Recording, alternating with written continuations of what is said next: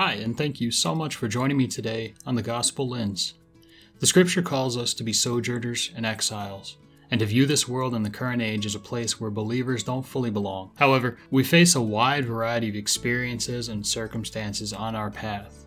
So we hope this can be an encouragement, an edification, or challenge as we try to take a microscope to events, experiences, and situations in our lives and ask the question, how does my identity in Christ and the gospel determine my perspective and response to life and events on my exile path?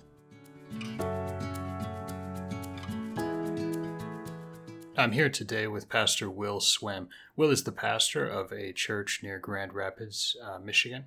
And we're going to be talking about his experience as a pastor, making decisions about opening, about closing initially, overall making decisions in leadership through this health crisis, and leading his people in maintaining a Christ-centered focus, maintaining peace through all of the uncertainty. We often hear, especially on social media, that we need to be praying for pastors, praying for leaders, and that is true. But often our prayers can be colored heavily by our own opinions about what they should do. For example, you might pray that a pastor would have the wisdom to remain closed and follow health guidelines. Or you might pray that a pastor would have the courage to reopen and to return to normal church function. But if you were able to sit down with a pastor and actually ask them, what has their experience been like? What decisions are they facing? What are the difficulties in those decisions?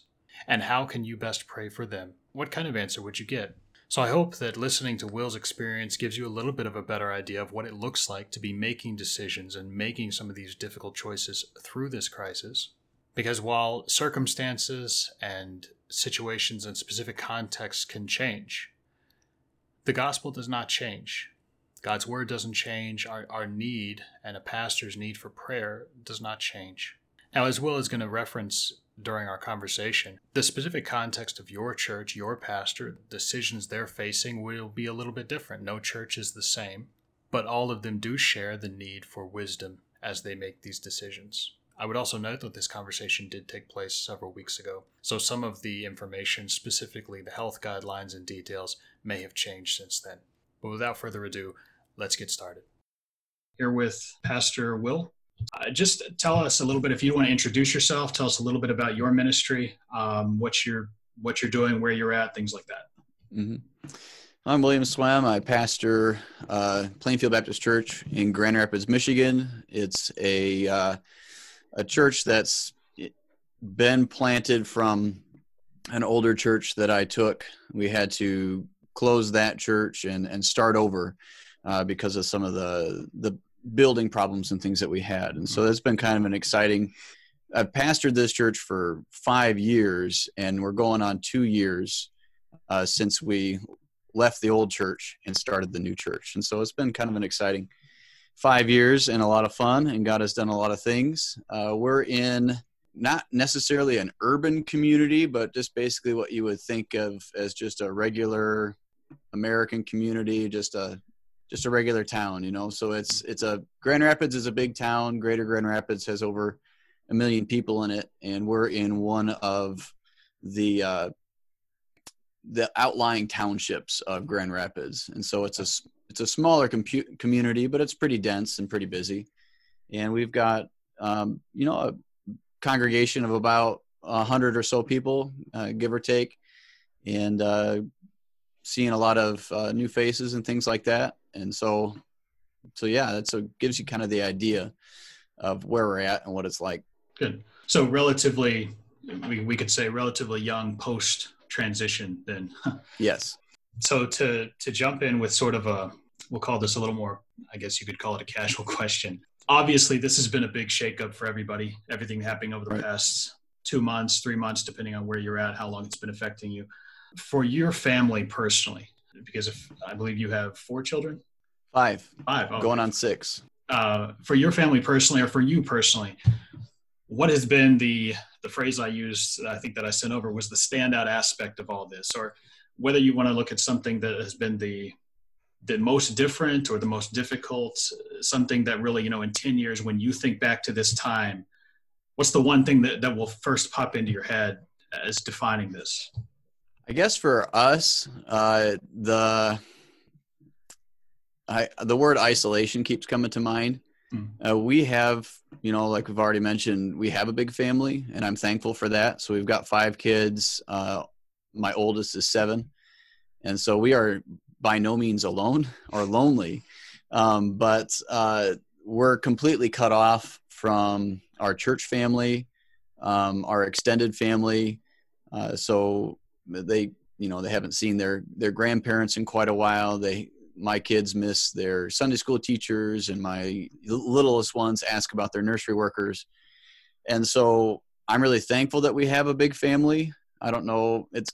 To me, it seems like it'd be a lot harder for folks that don't have a family to shelter with.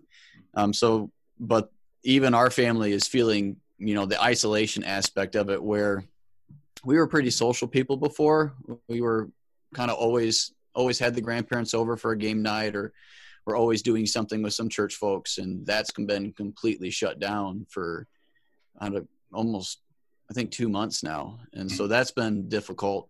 We homeschool our kids. And so that really hasn't changed much for us. Everybody else is schooling their kids at home right now. And that's a huge change for most folks.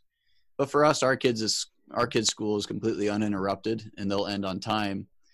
And we've got a pretty decent piece of property out in the country.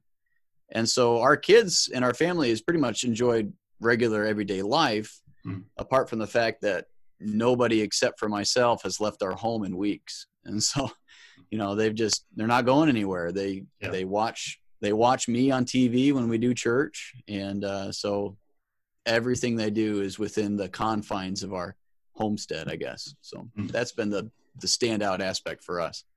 Yeah, I can definitely, I've got 4, and I can definitely understand that feeling of, even when you're surrounded by people, you can still feel that isolation. Thinking, and you mentioned this, the experience of every believer that I know around the world, regardless of their country, I think at this point, is a feeling of isolation, especially from the church family.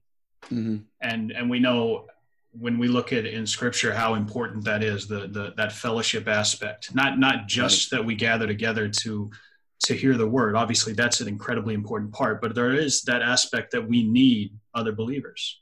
Right. So when you think about this quarantine time, this isolation time, what steps have you taken, or what have you tried to sort of try to maintain that fellowship, to balance that, the necessary separation, while still maintaining what for believers is a necessary interaction? Right.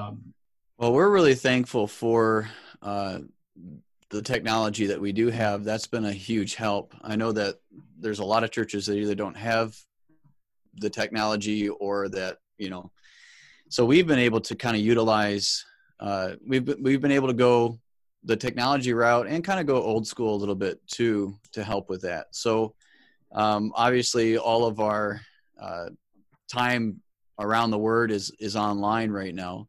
I do all of my preaching just like this, from this desk, and I take prayer requests and everything live, and I have people comment in live so that we can give them the feeling that they're together. So that's helped a lot, in that, somebody can send me a text message and let me know that they're watching, and then I call that person out, and then it kind of gives you that feeling of fellowship. Even though you can't be close together, at least that so-and-so is also paying attention and watching, and you hear prayer requests and things like that. So before we do our Sunday morning service online, one of my deacons has taken it upon himself to host a Zoom meeting for anybody that wants to. And so basically about 45 minutes before I go live, everybody that's able to, or wants to, or can, jumps onto that. And that is all of that. The whole of that is just going person by person and getting, how are you doing? And is there any way we can pray for you? And just getting updates. And so that's been a huge help as well. And it helps people kind of stay connected. And then we do a lot of phone calling. I hear frequently how people are reaching out to each other just by picking up the phone and calling each other. I try to encourage that every time I'm on the air, so to speak. I tell people to pick up the phone and call somebody. And my family loves making cards. And so we've been in a constant card making state, and we send those to shut-ins and other folks that we think would be blessed by those. And then my wife sent out a note to every single lady in the church as well, a personal note, and just to tell them that she's thinking of them. So there's a lot of things like that going on. But even with all of that, it's not the same. It's not enough, So It's kind of a stopgap measure at this point.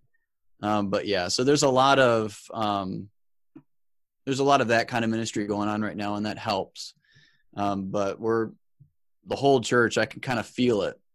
The whole church is longing to get back together again. Yeah. So, but we've done those things to try to help mitigate that time. So I know I repeatedly tell, we do Zoom on Sundays. I've said multiple times that I love and appreciate the technology we have. You imagine this situation happening 20 or 30 years ago, right. Or you think back to previous, there's a lot of comparisons to Spanish flu 100 years ago, and try to imagine what this would look like without tools like this, and how different or more difficult it would be. But at the same time, every week when we get on Zoom, part of me hates that I'm sitting there on Zoom. So I'm like, I don't want to be on right. Zoom with everybody. And at the same time, it is a point of thankfulness that we have this. Well, we support ministry over in the Philippines. It's a radio ministry, and from that radio ministry, they've planted 12, maybe 13 churches over there. And the prayer requests that we're getting from them is that, this is not something that those national churches and those national pastors are capable of doing. And so, a lot of these churches are on islands that are completely isolated. And since they're not able to meet in the Philippines, you have to have papers to even be able to leave your home. So since they are not able to meet at all, the ministry has actually had to dip into its calamity fund to help support these pastors, because the pastors aren't getting any support from their own churches anymore because they're not able to get together, period. So, I am really thankful for what we're able to do between the mail service still working, the online giving, and the online Bible studies and meetings and stuff we're able to do, because in less developed areas, churches are completely shut down, just completely isolated from each other. So, as for some states, and I don't know exactly where Michigan falls on the scale of reopenings, but for some states, as they're beginning either to reopen or at least see the date approaching, walk me through, as a pastor, what do you think through? What decisions cross your mind? Obviously, I think all of us can agree we want to see that date. Right. But it's not always so easy as just saying, oh, well, jump in. There are a lot of considerations. So walk us through, what considerations do you make? What's the planning look like? What's the process look like for you as you think what reopening would look like? All right. Well, this is where every single church is going to be unique because, for example, in Michigan, though we have a governor that wants to keep things shut down indefinitely, it seems, through just the way it works here, her orders have been, churches have been exempt from all of her orders. So in Michigan, churches can meet if they were to so choose to do so. But the majority of churches that I'm aware of, when this all hit, went ahead and followed the guidelines and stopped meeting. Right now, I know of a handful of smaller churches in rural communities that have started meeting again. But for example, our church is in a more densely populated area and is a larger congregation than some of these churches. And so every single church is different, and every pastor has to kind of think about it differently. I mean, the size of your congregation, a lot of times the guidelines will have a number attached to it. So 50 people, 10 people. I've got some pastor friends that are, bivocational, and their church is probably 12 people. So they haven't really had to worry about those guidelines. The size of your facilities is a big deal. Pastors don't have the luxury of just acting without consequences. When they make a decision, then they have to live with that decision.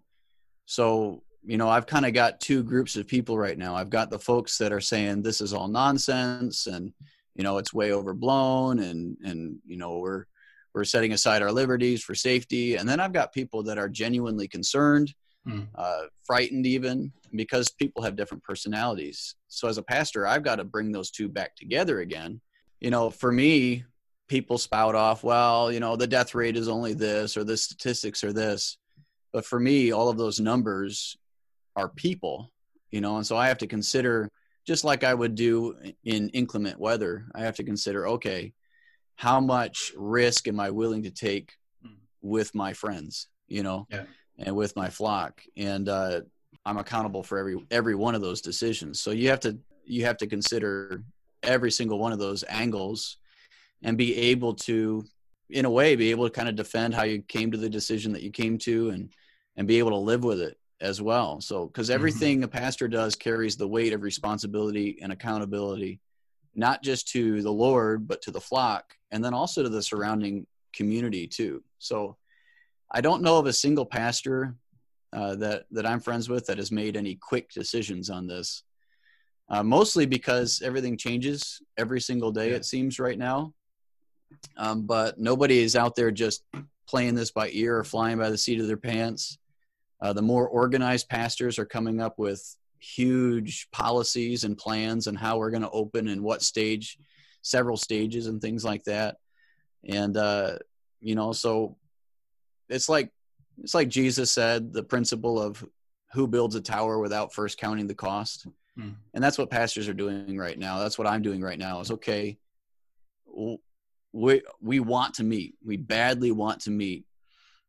And then the question is, okay, at what cost? Some considerations that I've been making are, how many of my folks fall into high risk? So my lead piano player goes in and out of health issues. Some of those have been respiratory health issues. If we meet and she has to come back to church and be exposed, and she would be considered a high risk individual. I've got a man in my choir that's had a lung transplant, so all of these people come to mind when I think about that decision. And then I think about, what are some reasonable steps that we can take to mitigate the spread among ourselves? Are we going to ask people to wear masks? Am I going to take chairs out of the sanctuary so that people have to spread out more? We already had put out hand sanitizer all over the place and things like that. Normally on a Sunday morning, we would have coffee and treats and fellowship together. And we probably wouldn't do that for a while. When are the kids going to meet for Sunday school again? Can the nursery open back up? Do we check people's temperature before they work in the nursery? All of those kinds of things. I've been considering what ways can we go to multiple Sunday services so that we limit the size of the group and things like that. And so every pastor that I know of is brainstorming right now. But right now, our government is not passing down specific guidelines for churches. Churches are basically almost being ignored. We're not a school. We're not a community center. We're not what you would consider an employer,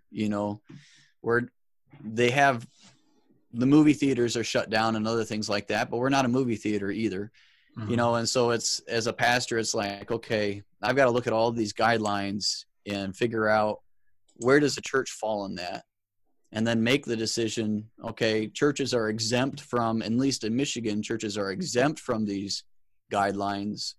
So when do I pull the trigger and say, okay, this is how we're going to have church. This is the way we're going to do it. And so, but for us here in Michigan, there is no punishment. But what I do have to figure out is also, what's the community going to think too? So, for example, when we first started on our stay-at-home order, it was right before Easter. And during Easter, we send out invitations. We have advertisements that are running automatically and things like that. All of this happened, and it was all kind of crazy at the beginning, and I had forgotten about those advertisements. And so I had advertisements online saying, join us this Sunday for church, that were just going automatically. And I got some pushback on that from the online community anyway, saying, hey, you guys are spreading disease, Mm-hmm. and I had to get on and say, well, we're not having in-person services right now, and kind of clarify and shut that down. And then the Easter invitation we sent out, I didn't do anything to stop that because it's got a gospel track in it. Mm-hmm. And so I let that go. And I still got a handful of those back to the church with notes on them telling us why we shouldn't be meeting, and nobody bothered to look and see that we weren't. Yeah. So we don't necessarily care what the world thinks as far as we're going to get the gospel out and we're going to be, take a stand for this and that and the other thing. But at the same time, when this is all over, I still want to be able to have a good testimony in the community. I don't want to be looked at as a reckless nut job church and hurt the opinion of the church for no good reason. If people call us a cult because we're out knocking doors and sharing the gospel and things like that, then we'll gladly take that. Right now, churches that are meeting just because and are taking the stand of, churches never shut down and that kind of thing, and you can't stop churches, those churches are being treated like, and I won't name specific churches, but like the churches that have been boycotting and protesting military funerals and stuff like that. They're being looked at as reckless and fanatics and just crazy. And so they're not getting the message across that I think they intend to get, and they're hurting their people's opinion of them. And a lot of churches have taken the stand that we don't want our good to be evil spoken of. And so, we're going to, in the spirit of Romans 13, we're going to follow all the guidelines that we can. But I'm also feeling that that's coming to a close, that people are ready to get back in church. And so yeah, pastors are also balancing, okay, like the churches that started doing drive-in services, one of the questions that was put out there with all of these pastors was, okay, how did your community respond to that? So they all wanted to know, was that okay? Because in certain parts of the country, the police were breaking up drive-in churches, and people were protesting these drive-in churches, saying that they were still spreading this virus. And so here, it's been pretty well accepted, and some people are even sitting on their porch across from the churches that are doing it and listening to the service. But so that's a factor is, okay, am I going to damage unnecessarily my reputation within the community? Churches that are planning on meeting are planning on having some pretty well-prepared policies so that they can say, hey, we are doing everything we can to meet and still follow these guidelines. So that's a big common thread that I've been seeing. I think that what you mentioned about not letting your good be evil spoken of is a key component, a key factor that can be easy to forget. Because if you meet and it causes someone to say, wow, you guys are really committed to what you believe, we would look at that as a good thing. But if you meet and it causes someone to say, wow, you guys are really reckless and just hate people, right, then while no, that's not the only factor, and you're always going to have those people that will speak evil of you no matter what, but you don't want to go out pursuing that. And I know there are a lot of groups that I wouldn't say they're pursuing it, but they're definitely not shying away from it either. And it is right. It's easy to forget that is a consideration, and not the only one, but it is a consideration. Yeah, and I've heard it put out there that churches that are meeting right now only care about their offerings, and so they're more concerned about their cash flow than they are about their own people. So there's that kind of attitude going on around in the world right now regarding churches, that they would rather see us reasonably follow the guidelines, because not only are the churches closed, but the mom and pop store down the street is closed too, so we're not perceived well in the community when we meet just because we can, kind of thing. So obviously when you look online right now, I don't know that this is necessarily different than normal. You can see a really wide range of opinions about pretty much everything, and COVID-19 is no exception. And you see a lot of emotion pouring out on different social media platforms. There's a lot of emotions, a lot of very strong emotions. Obviously, we expect that from, to use the scripture's terminology, those that have no hope. Right. Christians are not necessarily immune to that. They're not immune to uncertainty or fear, anxiety, anger even. Like you mentioned, you have some people that are really struggle with fear and uncertainty. You have others that I would say it is fear and uncertainty, but it's also a lot of anger about liberty or freedoms or things like that. Right. How have you encouraged your people, or what encouragement would you give to someone listening who maybe says, yeah, that's me, I'm really worried about this, or I'm really angry about this, to encourage peace? We're told as believers to maintain peace, and there's not really a lot of qualification, maintain peace except for this. It's just peace ruling in our Right. hearts. So maintaining peace, a Christ-centered focus, and then to build on that at some point in the future when we're looking at COVID-19 as sort of in our rearview mirrors, and we still have to maintain peace. We still want that Christ-centered focus. What would you want your people walking away theologically? What would you want them walking away with? Well, one of the key factors right now for folks to realize and understand is that people use isolation to torture other people. So isolation it's a big deal, and I don't think that people realized up until we did this how hard it is not to interact with people and to go about your daily life without having that kind of interaction. And you're seeing the toll it's taking on individuals in a different way. And so first of all, folks need to understand, okay, you're angry for a reason and you're scared for a reason. And the fact that you've had to stay home for a couple of months might just be that reason. And it's certainly not helping. And then the other thing that even in my own life, I found is that if you're not drawing closer to the Lord, you're going to go down that deep, dark path of isolation. So as Christians, even when we are completely isolated, as David says over and over and over in the Psalms, we have somebody to cry out to. We have somebody to voice our emotions and our anxieties and everything to, and that is the Lord. And so one of the things that I have been doing during this time personally, and then encouraging my folks to do, is, all right, we should be using the time that we have to try to draw closer to the Lord. Now is the time to, since maybe you can't go to work first thing in the morning, and your excuse has been up until now, well, I got to get up so early, I can't have morning devotions.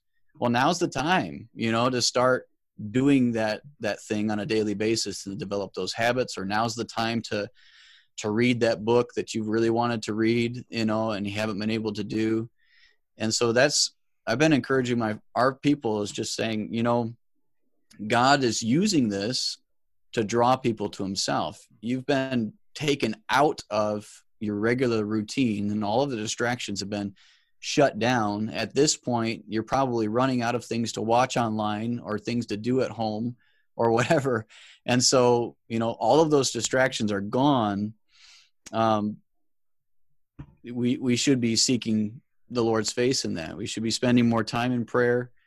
We should be, saturating ourselves in his word. I started,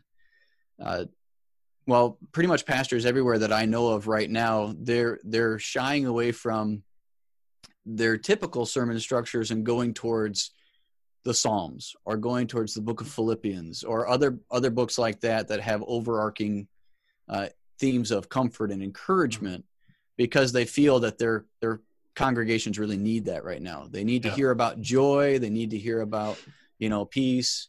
And so a lot of the sermons and things like that are out there right now is centered around those kinds of things. So they're shying away from prophecy right now and things like that, trying to they understand their folks need that. And then I've been doing, and I've seen other pastors do this, I've been doing a daily devotional type video, which is just 2 or 3 minutes, and it's a simple, encouraging truth, so that every day people get reminded of God's goodness or God's faithfulness, or that he hears us when we pray, or today was, waiting on the Lord. And so little snippets like that to kind of drown out or provide an alternative to all of the, because social media and the internet right now is just a cesspool of fear and anger and anxiety.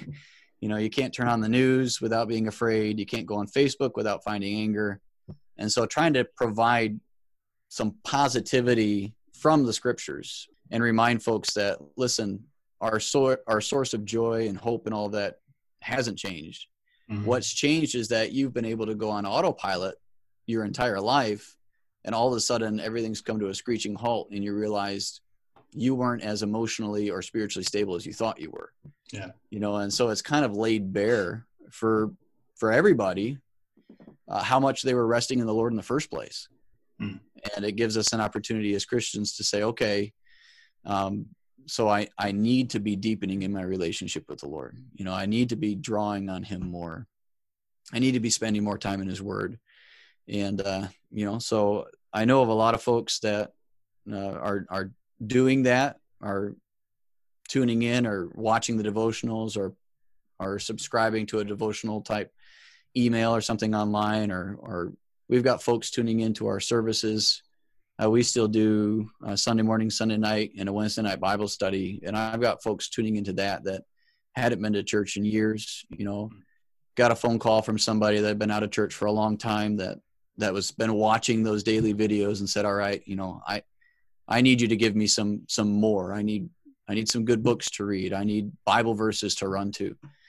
And so, the Lord is literally taking out all of the extra out of so many people's lives right now. Yeah, basically exposing to people, okay, how much were you relying on me in the first place? Yeah. And so that's kind of the base for me as a pastor. I've almost going back to basic, in the Lord we find our joy, in the Lord we find our strength. As a whole, I'm seeing pastors pursue more of the, okay, let's talk about joy. Let's talk about peace. Let's talk about fear, and just running to those basic Bible truths that we've had to put into practice. Because as Americans, we really haven't had to sacrifice our time or our money or emotional stability or anything for the Lord in the recent history, until all of a sudden now everything we've been relying on is stripped away. Yep. And we realize, wow, I was trusting in my job, or I was trusting in my friends or my family or whatever. And all of a sudden that's all gone. So yeah, it gives us an opportunity to, even me, pursue more time in the word or more time in prayer, and put those things into practice that we thought were just, that's just basic stuff. I don't want to keep you too long. So to bring it to a close, through all of this, and this might overlap with what you were just saying, when you think of you personally, what has he been doing in your heart through this? What has he been teaching you? What passages have, maybe I think I mentioned, have taken on new meaning? A few months ago, I was doing a study through Habakkuk. I don't know that I've ever done an in-depth study in Habakkuk in my entire life, but it was actually amazingly timely. So what has he been doing in your heart through this? For myself, and I've heard this echoed with other pastors in the area too, with all of the technology and all of the things that we've come to get used to, that you've got to have this and you got to have that, and this is how we meet, and these are all the things that we do. That's literally all gone, and the only thing pastors can do right now is preach the word. And so it's been kind of amazing to see how all of the busyness of the ministry has been taken away, and to see how God is still building his church. Yeah. How in the absence of my efforts, our church people are reaching out to each other and ministering to each other, and in ways that I never would have thought of, and so it's taking all of the activity out of church, but not the productivity, so I think, as a pastor, when I walk into church on a Sunday morning, I'm thinking about, okay, are the slides ready to go? Is the sound system working? Is so-and-so in their Sunday school class? And all these little things that you have to do in order to have a well-run, orderly ministry. And right now, I'm more concerned with the prayer requests coming in, and the sermon that I'm going to preach. I've heard other pastors say, I've really had to, and this, they meant this sincerely. I've really had to look at my content that I'm preaching and make sure that it's as good as it possibly can be, because people are sitting on their couches at home listening to this, and they don't have anything else but what I'm preaching to them. And so I've seen a lot of pastors be challenged by, okay, I need to make sure that I'm putting effort and time and study into these messages now more than ever. And so it's kind of amazing to see that, you know, in spite of us passing the offering plate, God is providing for his church. In spite of us not getting together, people's needs are being met. In spite of not having prayer groups on Wednesday night right now, prayer requests are coming in and things like that. And so it kind of puts things in perspective, I guess, for me, in that I could get really busy and feel like I'm really busy and I'm being really productive. And yet maybe I wasn't being as productive as I thought I was, or wasn't putting all the focus where it should have been. And so that's been kind of a humbling experience, you know, getting a phone call from somebody that I've been trying to figure out how to get back in church for years, and getting a phone call from that individual because they saw a 2-minute video online that I didn't know whether or not it was going to be any good or be any help to anybody, was really humbling, you know, because I didn't have them in mind. And so it's just like seeing the Lord do things in people's lives and knowing that I didn't do anything, you know, to start that or to prompt that. I didn't have to go up behind that person and tap them on the shoulder and say, listen, we need to talk about this. It was all the Lord and all the Spirit. It used to be that pastors spent all of their time in the Word and in prayer. Ministry in the 21st century it's a lot of busy work, especially if you are the only guy on staff. It's to meet the level of expectation that people have. It's a lot of busy work, and a lot of times you neglect the Word and prayer, you know. So basically pastors and myself, I've been forced to go back to that, you know. And so, and that's been a good thing, knowing that if I don't spend the time in the Word and prayer that I need to, none of this is going to work. You know, I've been put out of my comfort zone in so many ways, trying to keep people engaged. And, you know, I'm technologically capable, not educated very well. So I can try everything, but getting it all to work and be good, and then just have to trust that even if it's not good, the Lord can do something with it. Even brings pastors back to the basics of, you know, the Lord said, I will build my church. And right now he is. Mm-hmm. And I've got visitors that showed up the week before we went into this that are faithfully tuning in online every week. And that just amazes me, because I didn't get to do my follow-up with them. You know, I didn't even get all their information, and yet the Lord's brought them back. And so it's been really humbling in that, you know, I'm the under shepherd, he's the good shepherd, and I'm supposed to just be faithful in a couple areas and let him do the rest. And so it's taken all the extras out of that, out of the ministry aspect, and put us back to the beginning of listening to the needs of our people, spending time in prayer, spending time in the Word, and knowing that all people get is going to be the message that we preach on Sunday. And it's not going to be covered up by the choir number. You know, it's not going to be, they're not going to get a Sunday school lesson.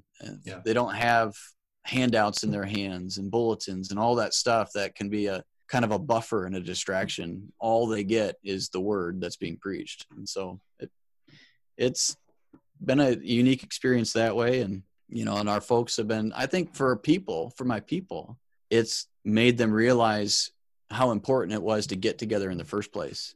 Yeah. You know, because for the most part, church was treated, not by everybody, but by a lot of folks, church is treated as just one more thing to do on my social calendar. Mm-hmm. And if something comes up that I think is more important, then I can set church aside this week and I'll go next week. But I guarantee the folks that didn't come the week that we met in March are wishing they had, because they can't, you know. And so it's been literally taken away from them, and they're missing it. So yeah, I'm getting a lot of folks saying, you know, we just want to be back together again. And so it's really been amazing. That's been our prayer this whole time, that the Lord would use this to draw people to himself, because all throughout history, the Lord uses difficult circumstances to draw people back to himself. The American churches needed that badly. They needed to see the value of meeting together as believers. And they needed to see the value of, what's it going to be like if I can't go to church? And we have never in my lifetime or the lifetime before experienced that. Whereas our fellow believers across the world know exactly what it's like to not be allowed to meet, and so now we're getting just a small taste, not even close to what persecuted churches are going through. But I think the American church, the modern church, is getting a small taste of, hey, we're not allowed to meet. We really want to meet. And they're starting to value getting together more than maybe they did before. So that, I think, will be a good thing. I don't know how long that'll carry with them. Hopefully for a long time. People are not going to take church for granted when we do finally get back together, and be less critical of well, we always did it this way or we always did it that way, and just be more thankful that we can do it at all, I think. So. My guest today has been Will Swem, the pastor of Plainfield Baptist Church in Grand Rapids, Michigan. I hope that as you listen to our conversation, that it helps you to better see how you can be in prayer for pastors. This is a difficult time for everyone, especially as we consider how to present Christ and the gospel to the world. And that's just as true for pastors making difficult decisions about churches. Thank you again for sharing your time with us today, and do be in prayer for fellow believers, those in leadership in the body, and for your brothers and sisters around the world as we live in light of who we are in the gospel and who we are in Christ.